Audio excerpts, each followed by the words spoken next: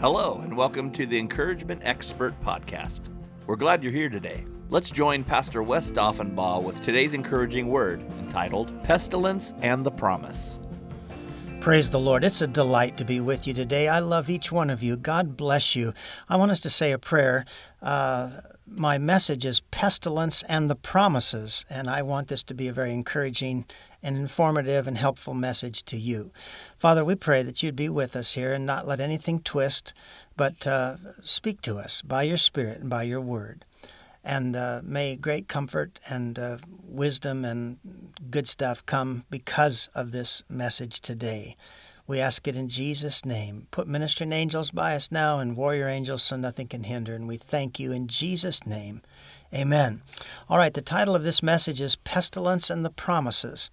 The text for this message is 2 Chronicles chapter 7, verse 12 through 15. I'm reading from the ESV version. Then the Lord appeared to Solomon in the night and said to him, I have heard your prayer and have chosen this place for myself as a house of sacrifice, because Solomon built the temple. And when it was dedicated, he prayed a prayer, and then the Lord appeared to him in the night, and this is what the Lord said to him.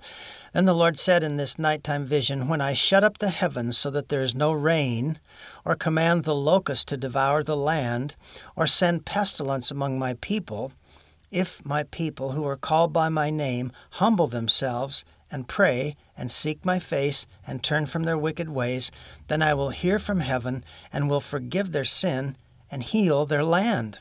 Now my eyes will be open and my ears attentive to the prayer that's made in this place.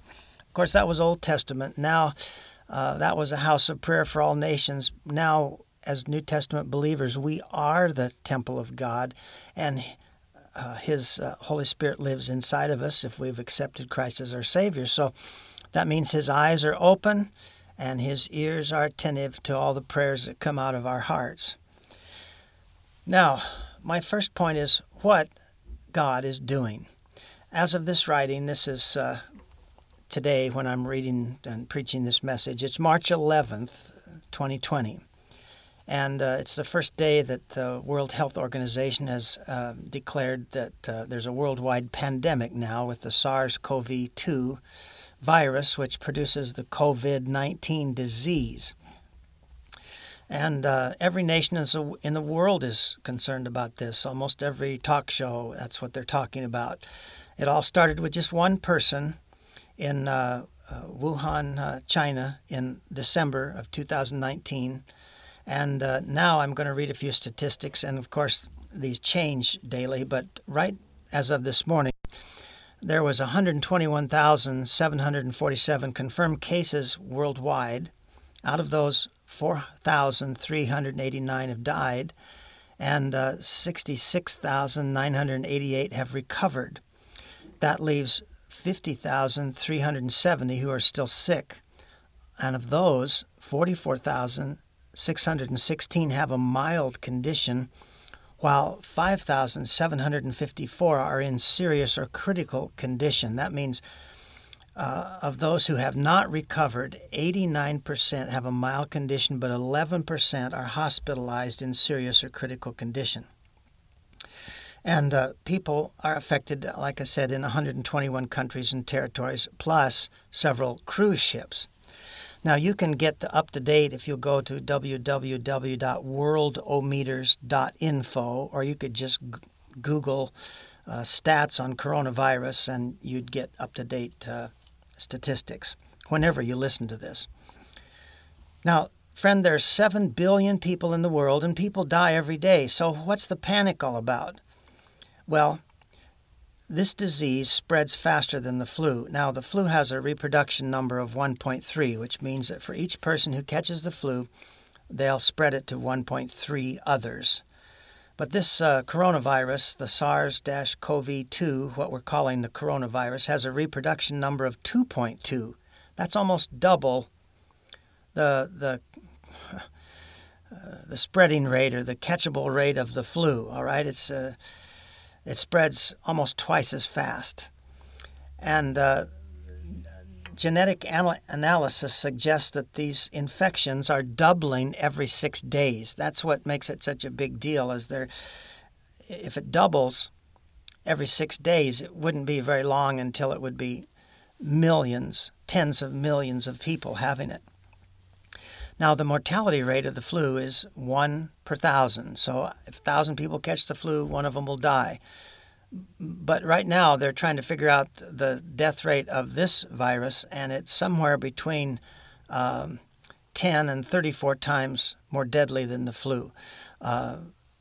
It's been estimated that it's 3.4 people out of 100. That's 34 times more than the flu. But perhaps that number would go down if we had all the cases that are people might get it and have a light case and not ever be tested.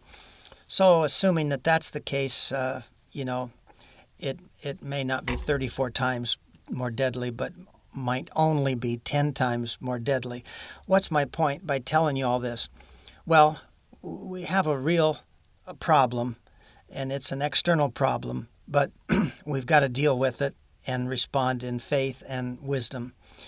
Now, this must not continue, because if it did, 60 to 80% of the entire world would catch it. Economies would crash. Hospitals be overwhelmed. In fact, you don't have to have that many people get it to have the hospitals overwhelmed. That could happen just within a few days from this recording. It would be especially dangerous for anyone in a prison. And really, the entire way the world operates would be disrupted. And this is why we must stop it with prayer. Now, remember, from our text, God said, if there's a pestilence, if my people will pray. In other words, God has the ability to stop this thing. So where is God in all this? Now, he has either sent it or he has allowed it.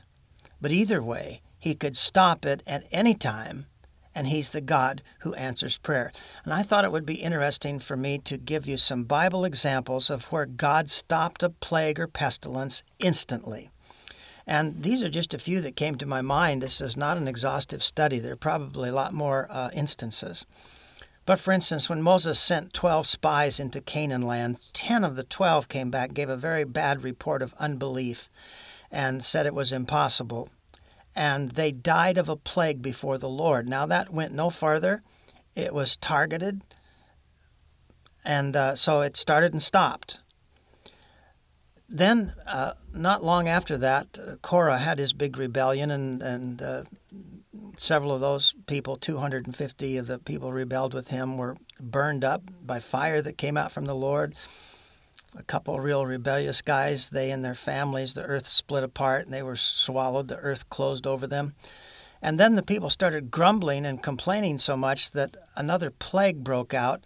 And the Lord was just so sick of them, he was wiping them out. And so Aaron got a censer that the priests used to burn incense, and he stood between the living and the dead and made intercession, and the plague was stopped. But 14,700 people were killed just in a few minutes. But then God instantly stopped it because of the intercession. Another example is when the Israelites, and that's Numbers chapter 16, by the way. The first reference was Numbers chapter 14. Now, when the Israelites joined themselves in the worship of Baal through the enticement of Moabite women who offered themselves, they offered sex to the men, a plague was starting to wipe out the Israelites, and Phinehas, who was Aaron's son, he was a priest, he grabbed a spear and he ran in where an Israelite leader and a Moabite princess were having sex in a tent, and he plunged that spear through them both, and then the plague instantly stopped. But 24,000 were killed in that plague. And the Lord said to Moses, Phinehas, son of Eleazar, the son of Aaron, the priest, has turned my anger away from the Israelites. Since he was as zealous for my honor among them as I am, I did not put an end to them in my zeal. That's Numbers chapter 25. But again, you see, there's all kinds of plagues, and some of them can just wipe out, tens of thousands of people really fast. But my point is, God knew exactly how to stop it instantly. Here's another example. When David saw the angel of the Lord, remember David had numbered the troops, and God said, I'm going to punish you. You want 3 years of famine, 3 months of fleeing before your enemies, or 3 days of plague? And David chose the 3 days of plague. And so a terrible plague came upon the Israelites, and people were dying right and left. And the third day, God sent an angel to destroy Jerusalem. And as he was about to destroy it, the Lord saw, and he relented from the calamity. And he said to the angel who was working destruction, "It is enough. Now stay your hand." And the angel of the Lord was standing by the threshing floor of Ornan the Jebusite. And that's where David bought that threshing floor from him. And the temple of the Lord, the original temple, was built there, Solomon's temple. Now, but my point is, the great pestilence that was killing so many tens of thousands of people stopped instantly when God said, enough. Here's another example. The Philistines in the book of Samuel tells how they captured the Ark of God in a battle, and they took it into the temple of their idol, and the idol fell down before it, and its head was broken off. And so wherever they took it, a plague broke out in whatever city they were storing that captured Ark of the Lord.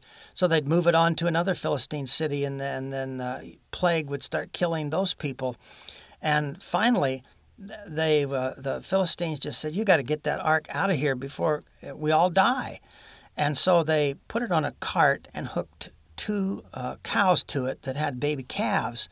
And so they said, now we won't drive these back. We'll just let the cows go. And if they return to Israel, we'll know that Israel's God has done this to us. Because, see, a cow isn't going to walk off and leave her little calf bawling. And so those cows, they went right forward, and they were mooing all the way, but they went all the way to Israel. And so the plague was stopped when the Philistines gave that ark back. So here's my take on things for what it's worth. It seems to me that God allows things like this to happen so that the world will remember that they live by his pleasure. I believe that if he abandoned us, we'd be wiped out by something pretty fast. And something like this causes the whole world to remember their mortality and their frailty.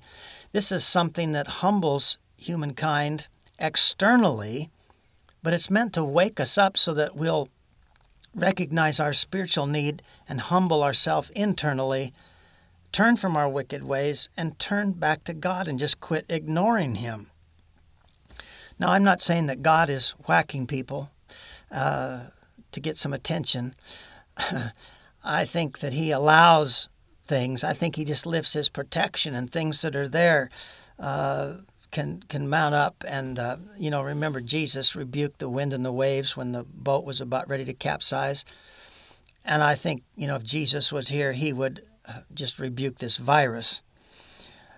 So I don't want us to blame it on God. But on the other hand, God would have had to allow it. And I think he allows things like this when the world has basically forgotten him, or saying that he doesn't exist, and that we just all evolved, and that there is no creator God. And then this wakes us up to say, you know what? If there wasn't a God, we'd all be wiped out. Now, it may seem like the only answer to the coronavirus is some new vaccine, and that would be nice, and I'm praying for that. But the biblical promise to stop a pestilence remains, if my people will pray. Now, our examples are Aaron, Phinehas, and David. All stopped plagues through acts of faith and intercession. Now, the Bible says in Revelation that John saw 24 elders standing around the throne of God, and each of them was holding a golden bowl full of the prayers of the saints. So I guess in the spirit, our prayers look like liquid, and every time you pray, several drops go into one of those golden bowls. I think one of those elders is holding a golden bowl that's labeled coronavirus. And we need to put our prayers into that bowl till it's full. So you can check that out in Revelations 5:8. But see, if the answer, I mean, it may come through a vaccine, but I believe that it's going to take prayer to get that, and then to get it distributed to the whole world. Well, it'll certainly take a lot of prayer, however God does it. But I believe God can just speak to it and say enough, like he did in David's case. So what about us? I think we should humble ourselves and pray and seek God's face and turn from our wicked ways and ask God to heal our land. Now, doesn't that sound like good advice? That's the biblical formula for getting through something like this. Now, my second point is, what can we learn from a virus? And as Christians, we need to go viral. Now, on March 17th of 1968, I was a high school senior, and two Christian girls had asked me to come to their home for a prayer meeting. They were sisters. And they said, we're Christians, but we've never done anything to win our high school to Christ. Would you come to a prayer meeting? As I drove into their driveway, they ran out to meet me, and they were crying. Our 6 A Squad cheerleaders had died just a few minutes before in a fiery plane crash. They landed in a private plane in a crosswind at the Rapid City, South Dakota airport, and the wind picked up one of the wings so that one wing hit, and it cartwheeled that plane and exploded, and they were swept out into eternity. And we began our prayer meeting just weeping and repenting that we'd never shared our Christian faith. And so we didn't know if those girls were ready to go to heaven or if they were lost. So we hope they all went to heaven, but we don't know. And that's what just broke me, and I repented, and I'd been a secret believer since I'd been 13. For 5 years, I'd never shared my faith with anybody. I got born again, genuinely born again, but I hadn't shared my faith. And so when I realized that people that I knew and loved and respected could suddenly be swept away in death, I realized I had a God-given responsibility to share my faith because, you can get a vaccine for a virus or something, but the problem for sin is the blood of Jesus. You'll have to get Christ to forgive you for your sin. And if Christians don't talk about that, we're the ones that have the answer to eternal life. Everybody's going to eventually die in the flesh, but Jesus is the way to heaven. There's only one way to the Father. Now, Jesus gave the Great Commission where he said, you're going to be my witnesses, and you're going to start witnessing about me in Jerusalem and Judea and Samaria and to the ends of the world. Now, what if he had said something like this? Instead of saying you're my witnesses, or that can be translated martyrs, you'll be my martyrs. What if he'd said you'll be my viruses in Jerusalem, Judea, Samaria, and to the ends of the world? Now, it's taken us nearly 2,000 years, and we still haven't gotten the gospel to every person on earth. But this little virus, on the other hand, stays on its mission, and it just keeps replicating. We're supposed to replicate. We're supposed to tell others about eternal life. So when we see a virus go to 121 nations and get the world's attention in less than 3 months, we should once again repent for our failure to share the gospel of Christ with people who are eventually going to die. In other words, everyone. Now, it took young people my age to die suddenly to wake me up to my responsibility to share the gospel with everyone before they die. So I want to say this kindly but soberly. Are you ready? My spiritual hunch is that most Christians, even now, are praying a lot more for protection and provision than they're praying that God will help them tell others about eternal life. See, most Christians are saying, Lord, save me, protect me, don't let me get the virus, protect my family. And God's saying, why don't you pray a little bit about all these people that don't know me that might die and be eternally lost? So what's the case with you, dear friend? Ask yourself this. Why has God left me on earth? Why? Why are you left on earth? Why don't you just die of the virus, go to heaven? Heaven's a lot better. Well, one of the best reasons we should want to live down here is because there's no lost people to win in heaven. The big action is down here. And we should want to live so that we can glorify God on the earth, bring people to Christ, and disciple them to live like Christ. I want to ask you now again, why are you praying to be spared? See, the virus brings sickness and trouble, but we're to bring life and light and love and truth and hope and courage. And with the psalmist, we should say, I will not die, but live, and will proclaim what the Lord has done. Psalms 118, verse 17.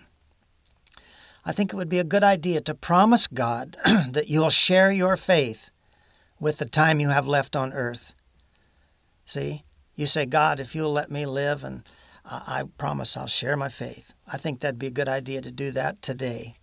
With all your heart, rededicate your life to the great commission of Christ. Now here's a great verse, Psalms 40, verse 10 and 11. I have not hidden your deliverance within my heart. I have spoken of your faithfulness and your salvation. I have not concealed your steadfast love and your faithfulness from the great congregation. As for you, O Lord, you will not restrain your mercy from me. Your steadfast love and your faithfulness will ever preserve me. It's a great verse. If we want to be preserved, protected by the Lord, we ought to be talking about His greatness to people. Now, my third point is what we need the very most is a revelation of God's will. Now, you're probably asking God for protection for your family and for yourself. And you're probably praying for God's provision, because this could be really a perfect storm economically. But the number one thing you should be praying for is to ask God to fill you with the knowledge of His will. You see, that's how supernatural faith comes. When God reveals His will, He serves you faith on a platter. Now, that's when He names it. You've got to claim it. He can't force you to have faith, so you do have to claim what He names, but it's right there for you. If you get a fresh revelation of God's will, you'll have the supernatural faith as long as you claim what God names. Now, Jesus appeared to the Apostle Paul. Remember, He appeared to him on the road to Damascus when he was going to arrest Christians, and Paul got saved and became a great apostle. But later, Paul returned to Jerusalem and was arrested, and Jesus appeared to him again in the jail cell and told him that as he had testified in Jerusalem, so he must testify in Rome. Now that gave Paul faith that nothing could kill him outside of the city of Rome. See, that's the foundation of that great faith that he had, the revelation of God's will. Now, 2 years went by. He was moved up to Caesarea. He couldn't get a fair trial. Finally, he appeals to Caesar. They put him on a ship. After 2 years, they're taking him to Rome, and they get caught in something like a hurricane for 2 weeks, and all natural hope of being saved had vanished. And so there in that ship, Paul needed a fresh revelation of God's will. I mean, he knew he was supposed to preach in Jerusalem, but the situation was so bad, so deadly, so terrible, that God sent an angel to say, Paul, be of good cheer. You know, God has graciously given you the souls of everybody on the ship. I believe there were 276 unsaved people on that ship, and the 3 Christians, Paul, Luke, and Aristarchus. And he said, nobody's going to die. You're just going to run aground on an island. The ship's going to be destroyed, but God's going to save everybody's life for your sake. And God's given them the souls to you. And after you have the shipwreck and get safely on shore, then eventually you're going to go to Rome and you're going to preach to Caesar himself. Now that gave Paul, he still had to claim what God named. He had to get up and shout above the storm, you men should have listened to me. You wouldn't have suffered all this loss, but be of good cheer. Last night an angel of the Lord, the God that I serve and belong to, told me not one of you is going to die, just the ship's going to be destroyed. We're going to run aground on an island. Well, that happened exactly that way. Now, they were making a fire, and Paul picked up a load of brush to put on that campfire to get warm, and a poisonous snake jumped out of the brush and bit him and got its fangs stuck through his wrist, and he had to shake it off. That meant that it was probably squeezing its poison glands more than once, and so it was worse than a regular snake bite. And he had faith to just shake it off, and he didn't die, didn't swell up, didn't even get sick. Because Jesus had told him he'd have to preach in Rome, and the angel had said, you'll preach in Rome and to Caesar himself. So he had faith to just say, Snake, you haven't heard about it, but I'm not dying on Malta. And he shook it off into the fire. Now, God was making all things work together for his good. That the natives were ready to listen to anything he said then when they saw that miracle. And then the Bible says that he prayed for the father of the chief of the island. And this old man had a high fever and dysentery. Now that sounds like influenza or a bad sickness of some kind. And Paul prayed for him and he got healed. And then the Bible says they brought all the sick. So apparently this was something that was really going around like a pestilence, like a plague. And God used Paul to heal them all. And Christianity swept the island of Malta. Now you say, well, boy, that would be nice to have faith like that. Wow, would I ever like that? I'm in a deadly situation. I got problems all around me. Sick people all around me. Sure would be nice if I had some faith. Well, you'd have all you need if you get filled with the revelation of God's will. You might as well get excited about that. Because if God says, I'm keeping you alive for a purpose, here's your purpose, this is what you got to do, you know what? You're going to have all the faith you need to get through anything. So I'm excited about God's will. Praise God. I believe God has a will for me. I believe he's got more for me to do, and I believe I know what it is. So, I don't believe I'm going to die in the plague. Now, Paul wrote this to some of his people that he had led to the Lord. He said, for this reason, since the day we heard about you, we've not stopped praying for you.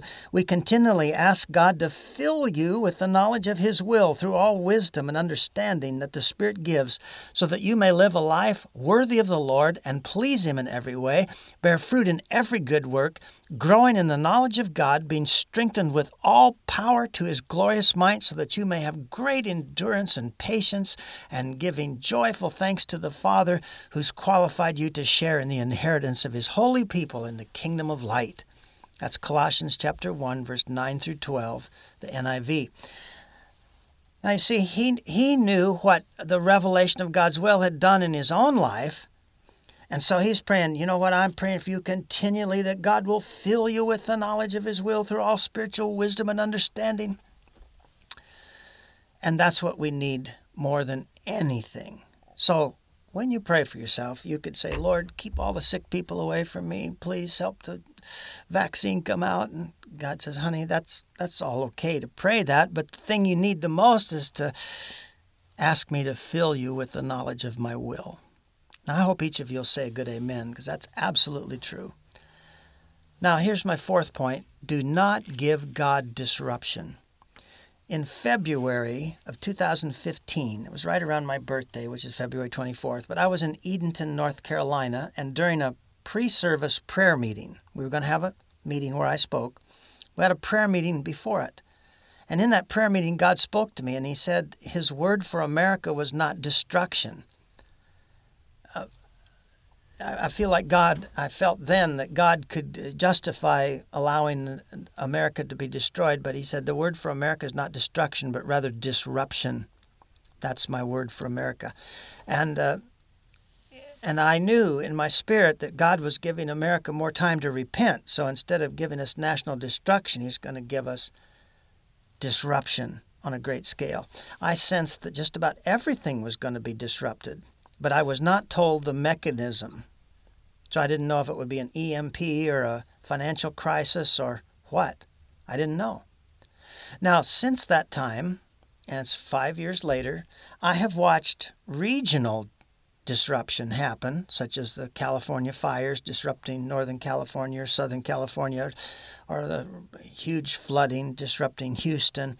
And disruption has moved around on a regional basis, but the coronavirus now is producing true national disruption, and it could get a lot worse. In fact, it's disrupting things internationally. All over the world, the supply chains are being disrupted. And so when God told me that the word for this nation was disruption, then he spoke sternly to me and said, do not give me disruption. And my heart understood that in times of disruption, we would want God's help. And in order to get the full measure of his help, we should not give him disruption in our righteousness, holiness, praise, thanksgiving, or prayer. And these verses came to me very powerfully. Now, the first was Revelations 22:11. Let the one who does wrong continue to do wrong. Let the vile person continue to be vile. Let the one who does right continue to do right. And let the holy person continue to be holy. In other words, there shouldn't be any disruption in your righteousness or holiness. Go be holy to church on Sunday, then be a mean old ornery Pentecostal boogerhead Monday, Tuesday, Wednesday, Thursday. Maybe you get right with God on Friday. No, that's disruption, okay? We don't want that. We don't want to give God that. 1 Thessalonians 5:16 through 18 came very powerfully to me. Rejoice always, pray continually, give thanks in all circumstances, for this is God's will for you in Christ Jesus. Now that's revealing God's will. God's will for each of us right now would be to rejoice in Jesus Christ, pray continually, and give thanks in all situations. But you see, there's no disruption in that.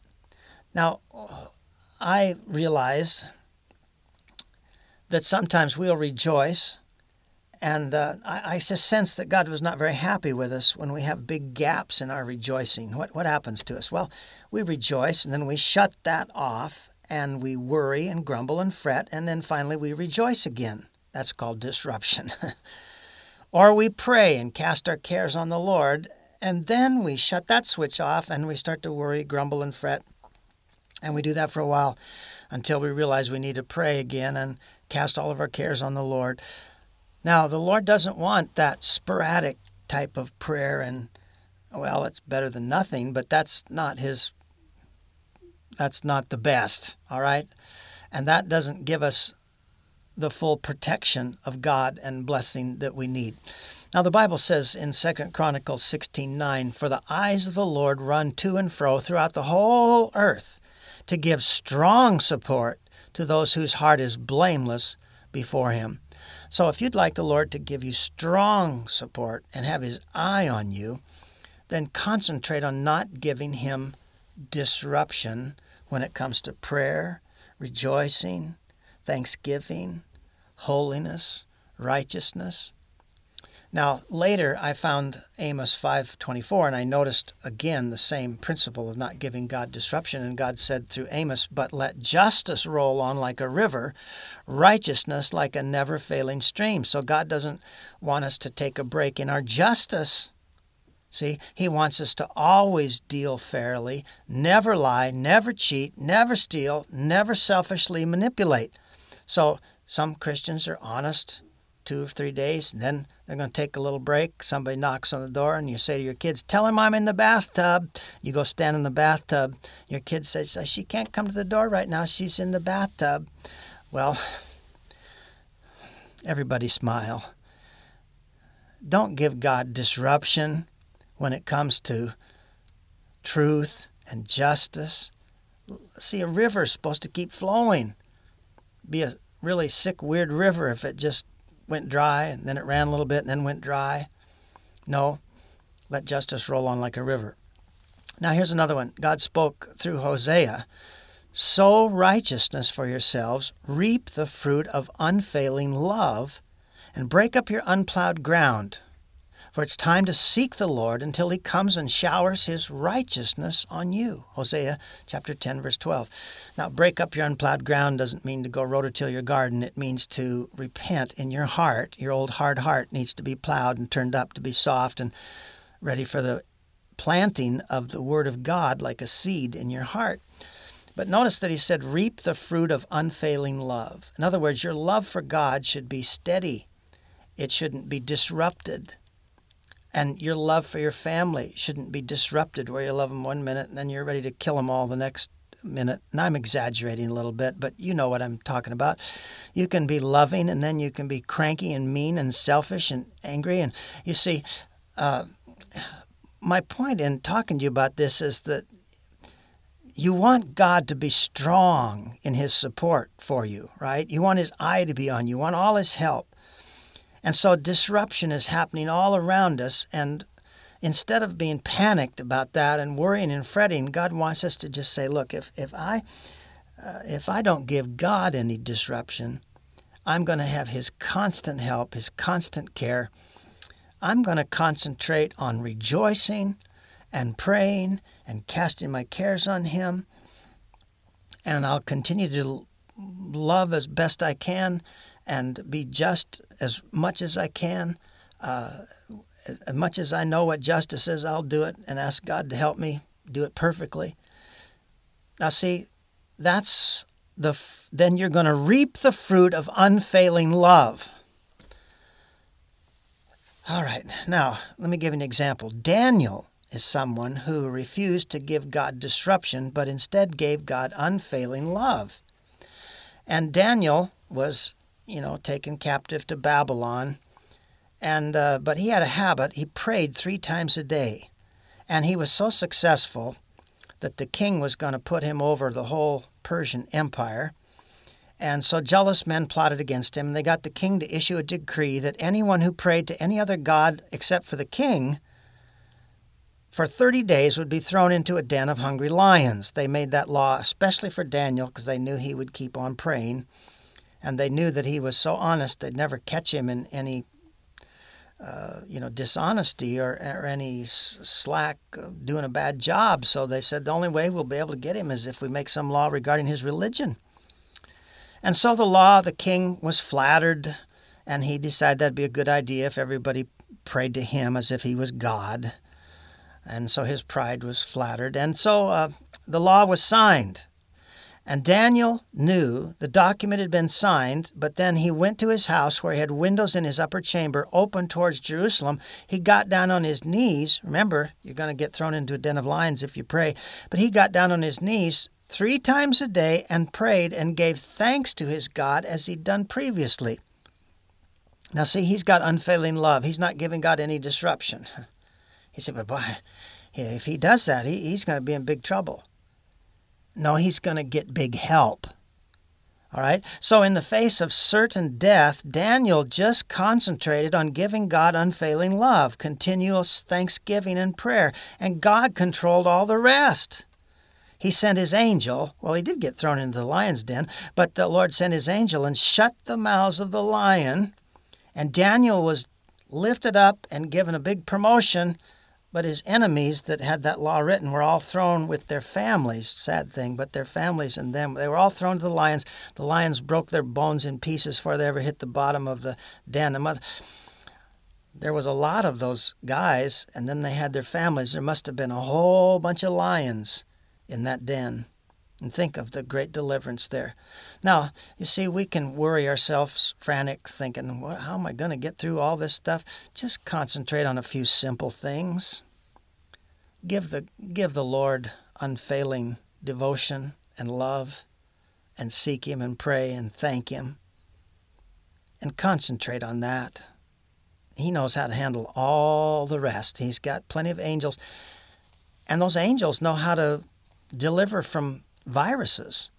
And before this message ends, I'll read you Psalms 91, where it says, that He'll give His angels charge of you, and then no plague will come near your dwelling. Well, how could a plague stay away from the dwelling? I don't know how the angels do it, but they can keep viruses away from you. Now, when I was a young boy, somebody, maybe it was my sister or my parents, but they gave me a Bible story book. It wasn't a Bible, it was a Bible story book where it was written, down for little kids to understand. And the cover picture was Daniel in the lion's den. There was an angel and the lions were there, and Daniel was looking up at kind of like the light from the angel. I read that book so much I wore the cover completely off of it. Now, that was before I ever started reading the Bible and discovered I needed to be born again in order to go to heaven. I started reading that when I was 12, got saved when I was 13. But you see, even as a little boy, God was drawing me to Himself. Now, I turned 70 on February 24th, 2020. And I'm going back to that story of Daniel to make sure I'm living the principle, I want to give the Lord uninterrupted devotion, just like Daniel. See, friend, you and I can't control everything, so let's concentrate on what we can control. We can give God unfailing love and reap the fruit of that. And God can and will control all the situations that look so deadly, and He can make them work out for your good and my good. Now, the Lord did not tell me how long the disruption would last or how serious it would be. I felt like it would be pretty serious, but He didn't say how long it would last. And I believe that both the severity and the length of disruption can be reduced by prayer. So just remember, when the disruption of this virus stops, because eventually God is going to answer prayer, He's going to say enough, and that's going to stop.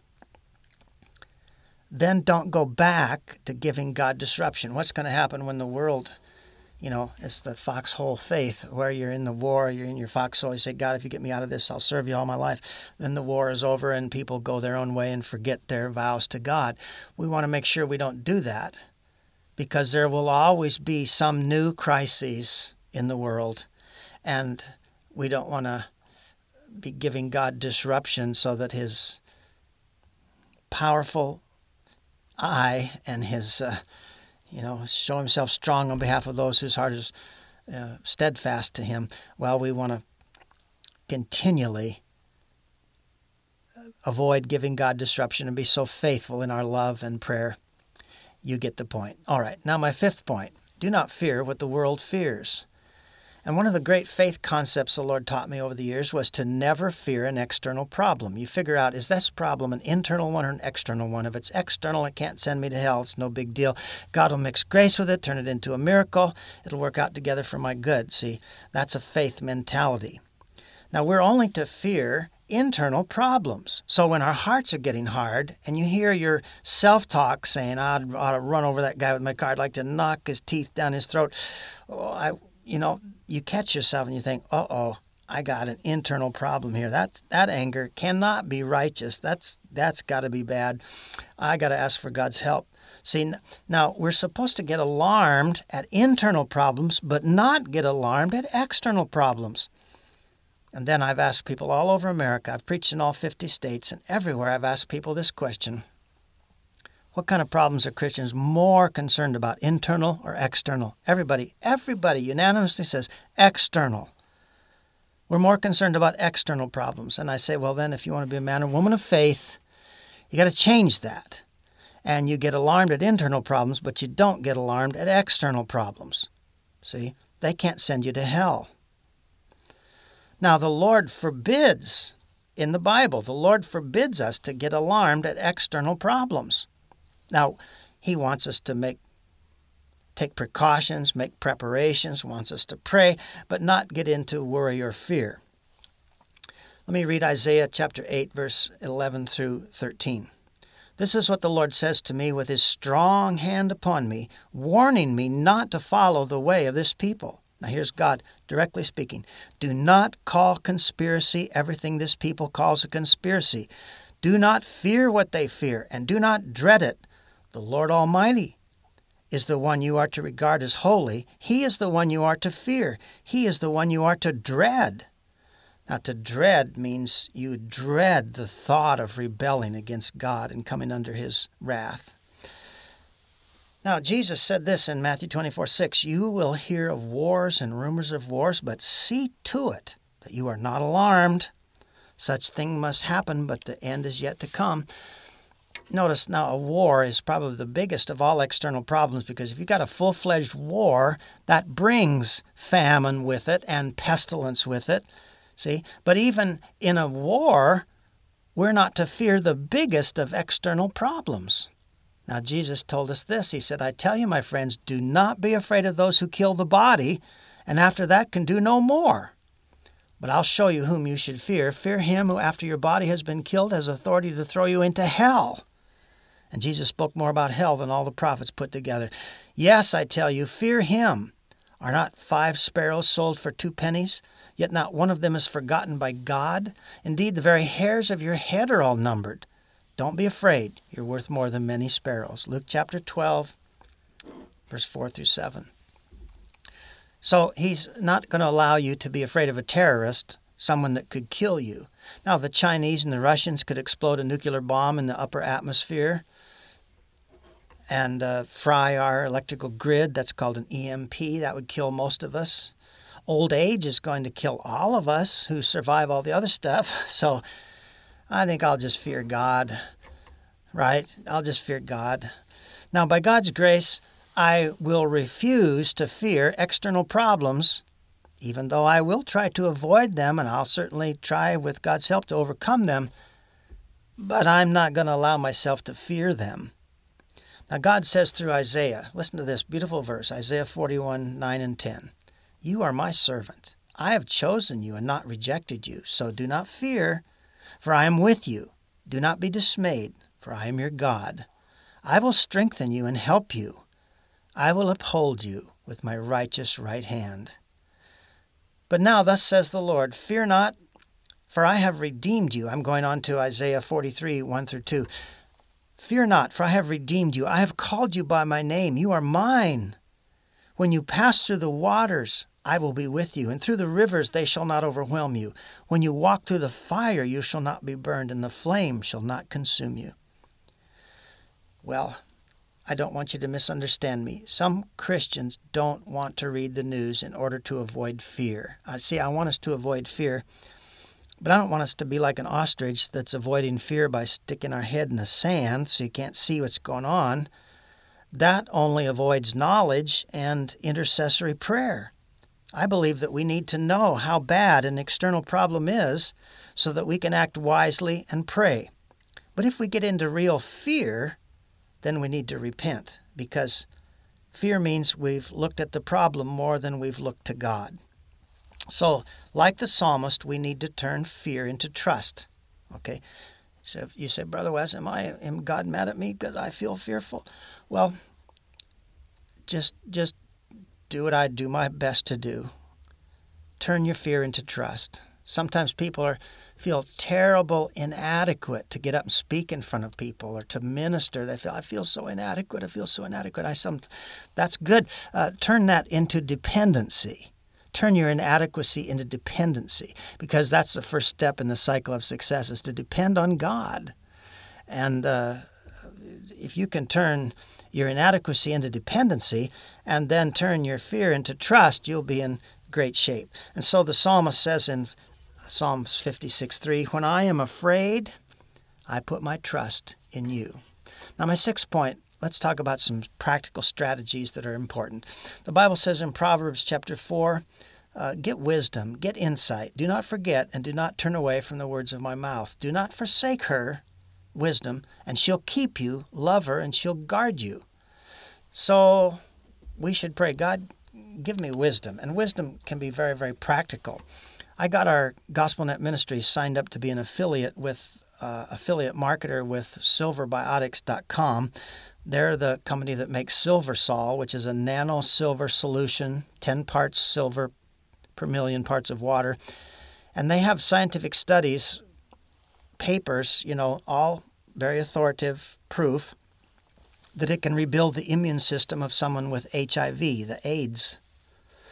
And they also have scientific studies that it effectively destroyed the first SARS virus from 17 years ago. I have personally used it to recover from shingles, which is caused by the chickenpox virus. I got over it in 3 days. Now, so it has not been scientifically tested on this new coronavirus, the SARS-CoV-2, what we're calling COVID-19. It's actually the disease. So it hasn't been officially tested on that, but it is known to strip electrons from viruses in general and cause them to disintegrate. It strips electrons from viruses. So I have my whole family taking a tablespoon in the morning and at night. It only stays in your system about 12 hours. I do not know if that'll be enough to prevent COVID-19, but it's something wise I can do. If someone does get infected, I would think that larger doses, other than a tablespoon morning and night, probably some larger doses would help them recover and recover more rapidly. I know that it also kills bacteria, and I've used it to kill throat infections before instead of getting on an antibiotic. And so if you were to go to their website, www.silverbiotics.com, and then if you want to buy something, you can read about the science stuff, read all about it. If you decide to buy something, use this discount code, GospelNet25. It's all capital letters run together, GospelNet25, no spaces. That gives you a 25% discount, and then our ministry gets 10% of your sale, and we're going to use that to buy Christian literature for chaplains to use in our prisons and jails across America. Right now, we're giving away the book to chaplains, 21 Ways to Forgive, and they just love to help the people they're ministering to with that book. Now, here's something else. So that's something wise you can do. I also bought a quantity of hand sanitizers, and so I have got a big squirt bottle of that. But then I have a little travel bottle that I keep filled, and I keep that in my pocket. So I just drove to Roosevelt, Utah from Crestwell, Oregon, 950 miles one way. I'm always going in and out of gas stations, and my hands are touching doors, and so when I get back in my car, just squirt a little bit of that and rub that on my hands. I suppose that's wise. I also bought a box of 100 face masks, but I'm not thinking that I want to wear those very much, and I don't think they're very effective, but I have them just in case. Now, I think staying away from large crowds is another strategy, another wise strategy. And here's a Bible verse you can think about. The Bible says, "Go, my people, enter your rooms and shut the doors behind you. Hide yourselves for a little while until his wrath is passed by. See, the Lord is coming out of his dwelling to punish the people of the earth for their sins. The earth will disclose the blood shed on it. The earth will conceal its slain no longer." That's Isaiah chapter 26, verse 20 through 21. Now, the Bible commands us to keep meeting together, so I'm going to keep going to churches. As long as I can get meetings, I'll go to churches and speak there. But I think we could avoid movie theaters or crowded sporting events until this threat is over. And I've always wondered about that verse and its application, and it seems very appropriate for this situation. And perhaps it was written especially for times of pestilence, where it says, "Go, my people, enter your room, shut the door, hide yourselves for a little while." Now, we're talking about wise strategies. I've been praying that God would use Israel to be a blessing to the whole world by developing a vaccine first. I just had a desire to pray that. And then after I'd prayed that for a couple of weeks, or 3-4 weeks, because I started praying that right away, state-funded McGill Galilee Institute has been working for 4 years on a vaccine that could be customized for various viruses. And so it had a great big head start when this COVID-19 disease emerged. And it's going to have an oral vaccine that's on track to begin human testing in just a few weeks from today. Now, anything that we can, and that it'll be an oral vaccine, like the polio vaccine you just drank in a little cup. Anything we can do to slow the spread of COVID-19 gives us more time for an effective vaccine to become available. Now, if you want to check up on that news story, just Google this, Israeli-made oral vaccine for coronavirus, and it'll bring up an up-to-date story about it. But Israel has a big jump on all the drug companies because they were working, working on a bird flu virus, and it happens to have the very same mechanism of infecting the cells as the coronavirus. So they just had to tweak it a little bit, and they have a workable vaccine that's just about ready for human testing. Now, something practical we should do would just be pray that all the red tape, because there's a lot of greed involved. There's a lot of companies that wouldn't want Israel vaccine to get to you because they want you to wait a half a year or another year for their vaccine so they get all the money. And there will be a lot of that kind of junk going around, and we really need to pray that the right thing would happen. Now, here's something I think is interesting. Iran has more deaths from this than any nation other than China.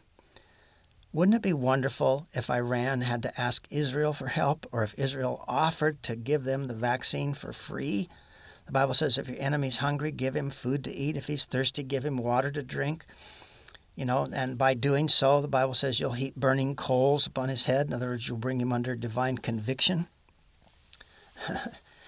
So I just think it'd be wonderful if Israel, which is so, the UN and so many Arab and Muslim nations, try to get people to be down on Israel. Wouldn't it be wonderful if Israel had exactly what they need and could serve them, and God could bring salvation through Israel? Now, 2 weeks ago from today, Shawn Bolz is a prophetic Christian minister. You may have heard of him. But he wrote this: "The Lord showed me the end of the coronavirus. The tide is turning now. He's answering the prayers and cries of the nations and is putting an end in sight. The exaggerated fear-based tactics of both the enemy and several media outlets for political reasons is coming to an end. The enemy has been trying to distract and steal from several equally important purposes and issues by dominating airwaves with conspiracy and fear. Even now, several vaccines are coming out, as well as a natural dying out of the virus itself. The Lord is saying, I am removing the threat of this. Within a short amount of time, the extreme threat will feel like it is in the way past." Unquote. And then he wrote Psalms 56:9 from the Passion Translation, which says, "The very moment I call to you for a father's help, the tide of battle turns and my enemies flee. This one thing I know, God is on my side." Well, it'll prove whether this was a true prophetic word or not. But several vaccines are being rapidly developed. And then I heard where the virus now has two forms, and one is way less deadly than the other. It has mutated into two forms. Remember, he said there'd be a natural dying out of the virus. Then on March 5th, 2020, Veronica West, who is a prophetic lady, posted this vision. Now, I've read some of her other stuff, and she seems legit to me. I haven't seen anything that I thought was kooky or bizarre. And I believe that God gives people prophetic ministries. So here's what she says. "I was busy but praying fervently for the nations when suddenly I was caught up in a strange vision where I saw what looked like a demonic pig with huge wings wearing a crown on its head. At first the pig was wading in deep mud, but then this demonic pig began to flap its huge wings and it took to flight. And while flying, suddenly I saw its wings being clipped and it began to fall rapidly to the ground. Just before I saw the pig hit the ground, the crown which sat upon its head fell to the ground and shattered. As I looked at this strange demonic pig with wings and a crown on its head, I immediately questioned what I was seeing, and I said to myself, pigs don't fly, and they certainly don't wear crowns. No sooner had that thought crossed my mind, the Spirit of revelation spoke these words to me: the swine virus, the bird virus, and now the crowned virus. Now watch, for just as I clipped the wings of the bird, drove the swine into the depth of the sea, so I will cast down the counterfeit crown that has exalted itself in the nations. Therefore watch and pray, for my spirit will now move to clip the wings of the demonic fowls of the air and drive the satanic swine from within the midst of you and cast down every counterfeit crown that has sought to exalt itself in the nations of the earth." Unquote. And her website is www.hiskingdomprophecy.com. And she puts up some, new prophetic word quite often, so you can check her out, see what you think. Now, I'm not a prophet. But one day, before I had read the prophetic word of Shawn Bolz or the vision of Veronica West, I spoke to that virus one day and I said, "Get out of my way." It's like I took authority over it. Now, have you ever had a neighbor's dog tip over your garbage can and you go out on the porch and the dog growls at you and acts like he's got a right to be there? strewing garbage all over your driveway, and then you yell at the dog, "Get out of here." That's the way I spoke to that virus. I said, "Get out of my way." And then I felt really good in my spirit, like, that's right. That's right. This thing is not of God. This thing is in my way. I've got to train disciples and speak on spiritual leaderships. I need to be able to go in and hold meetings in churches, not have all the meetings shut down. It's in my way. Get out of my way. Now, I believe that if Jesus was here in person, he would rebuke this thing like he rebuked the wind and the waves and said, "Be quiet, be still." And it instantly stopped all that storm. So we have authority in Christ. We should pray, of course, that God will save us and rescue us. But there might be a place to just use our authority and bind this thing and say, "Stop in the name of Jesus." Well, may the Lord lead us here. Now, I believe we should pray for all those that are in authority so that they'll be successful in whatever they do to protect their people. And pray that the red tape that can be so limiting would be cut, and that the right things could be done quickly and on time. Now, my last point is fill your heart and mind with God's promises for protection. And if you were just to start reading the book of Psalms and underline it with a pen, you'd just find verse after verse after verse that would greatly comfort your heart. And I didn't make this message too long by putting in all those verses that I could put in, but I want to read Psalms 91 to you. And it says this: "He who dwells in the shelter of the Most High will abide in the shadow of the Almighty. I will say to the Lord, my refuge and my fortress, my God in whom I trust. For he will deliver you from the snare of the fowler and from the deadly pestilence. He will cover you with his pinions, and under his wings you will find refuge. His faithfulness is a shield and buckler. You will not fear the terror of the night, nor the arrow that flies by day, nor the pestilence that stalks in darkness, nor the destruction that wastes at noonday. 1,000 may fall at your side, 10,000 at your right hand, but it will not come near you. You'll only look with your eyes and see the recompense of the wicked. Because you've made the Lord your dwelling place, the Most High, who is my refuge. No evil shall be allowed to befall you, no plague come near your tent. For he will command his angels concerning you to guard you in all your ways." That's why I said earlier that angels know how to knock those viruses out right out of the air. That's pretty cool. An angel can shut the mouth of a lion. An angel can put a hedge around you to where the viruses can't get you. And so it says, they on their hands they will bear you up, lest you strike your foot against a stone. You will tread on the lion and the adder, the young lion and the serpent you will trample underfoot. Because he holds fast to me in love, I will deliver him.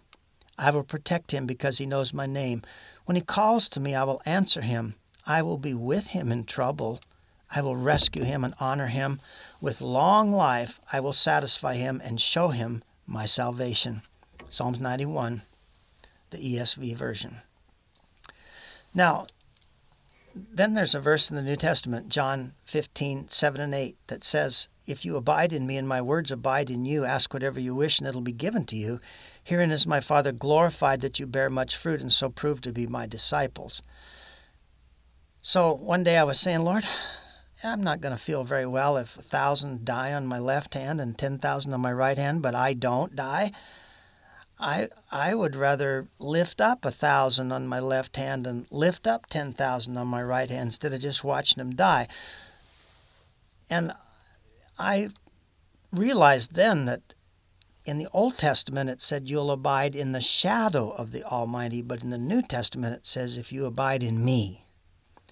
And I think we have a better covenant than the Old Testament. We have the new covenant in Christ, and so we actually abide right in the Lord, and his word abides in us. And that means we have tremendous power in prayer, and we need to use that power and pray that God will be massively glorified in the world. I think we should pray for a worldwide revival and outpouring of God's Spirit and great healing miracles and things of that nature. I believe the world is ripe for a revival when They're not thinking about their parties, but they're thinking about their mortality. Now, Psalm 65, 1 through 2, and then verse 4 says, "Praise is due to you, O God, O you who hear prayer." I want you to remember that verse. Praise is due to you, O God, O you who hear prayer. Then verse 4, "Blessed is the one you choose to bring near to dwell in your courts. We shall be satisfied with the goodness of your house, the holiness of your temple." Now say to the Lord, "Dear Lord, O you who hear prayer." And then do what the Apostle Paul wrote. Rejoice in the Lord always. See, no disruption there. Again, I will say, rejoice. Let your reasonableness or your gentleness be known to everyone. The Lord is at hand, or the Lord is near. Do not be anxious about anything, not even the coronavirus. But in everything, by prayer and supplication with thanksgiving, let your requests be made known to God, and the peace of God, which surpasses all understanding, will guard your hearts and your minds in Christ Jesus. Philippians chapter 4. Well, let's say a prayer. Father, I thank you for my dear friends. I want you to protect each and every one. And I pray that you'll help each and every one concentrate on not giving you any disruption, but just to draw near to you so that their love is steadfast and they can reap the harvest of steadfast love like Daniel, even in a place of danger, to be delivered and promoted, have the problem turn into a miracle. We pray that you'll have mercy on the nations of the world and all the people that might die and not be ready to meet you. And we pray you'll stop this thing and gain glory for the name of Jesus. Oh, Father, we pray you'd help us be similar to the virus, not to spread death, but to replicate our faith and bring the gospel to others. We ask you to forgive us for so many times being silent when we could pass our faith on to somebody else. Well, we entrust these prayers to you and pray that you'd keep us alive on earth to use us for your glory, and fill each of us with the knowledge of your will through all spiritual wisdom and understanding. We ask this in Jesus' name. Amen. Dear friend, I love you. God bless you. If you would like to partner with us at Encouragement Expert, please email us at pastorbacker@gmail.com. Or you can write P.O. Box 485, Cresswell, Oregon 97426.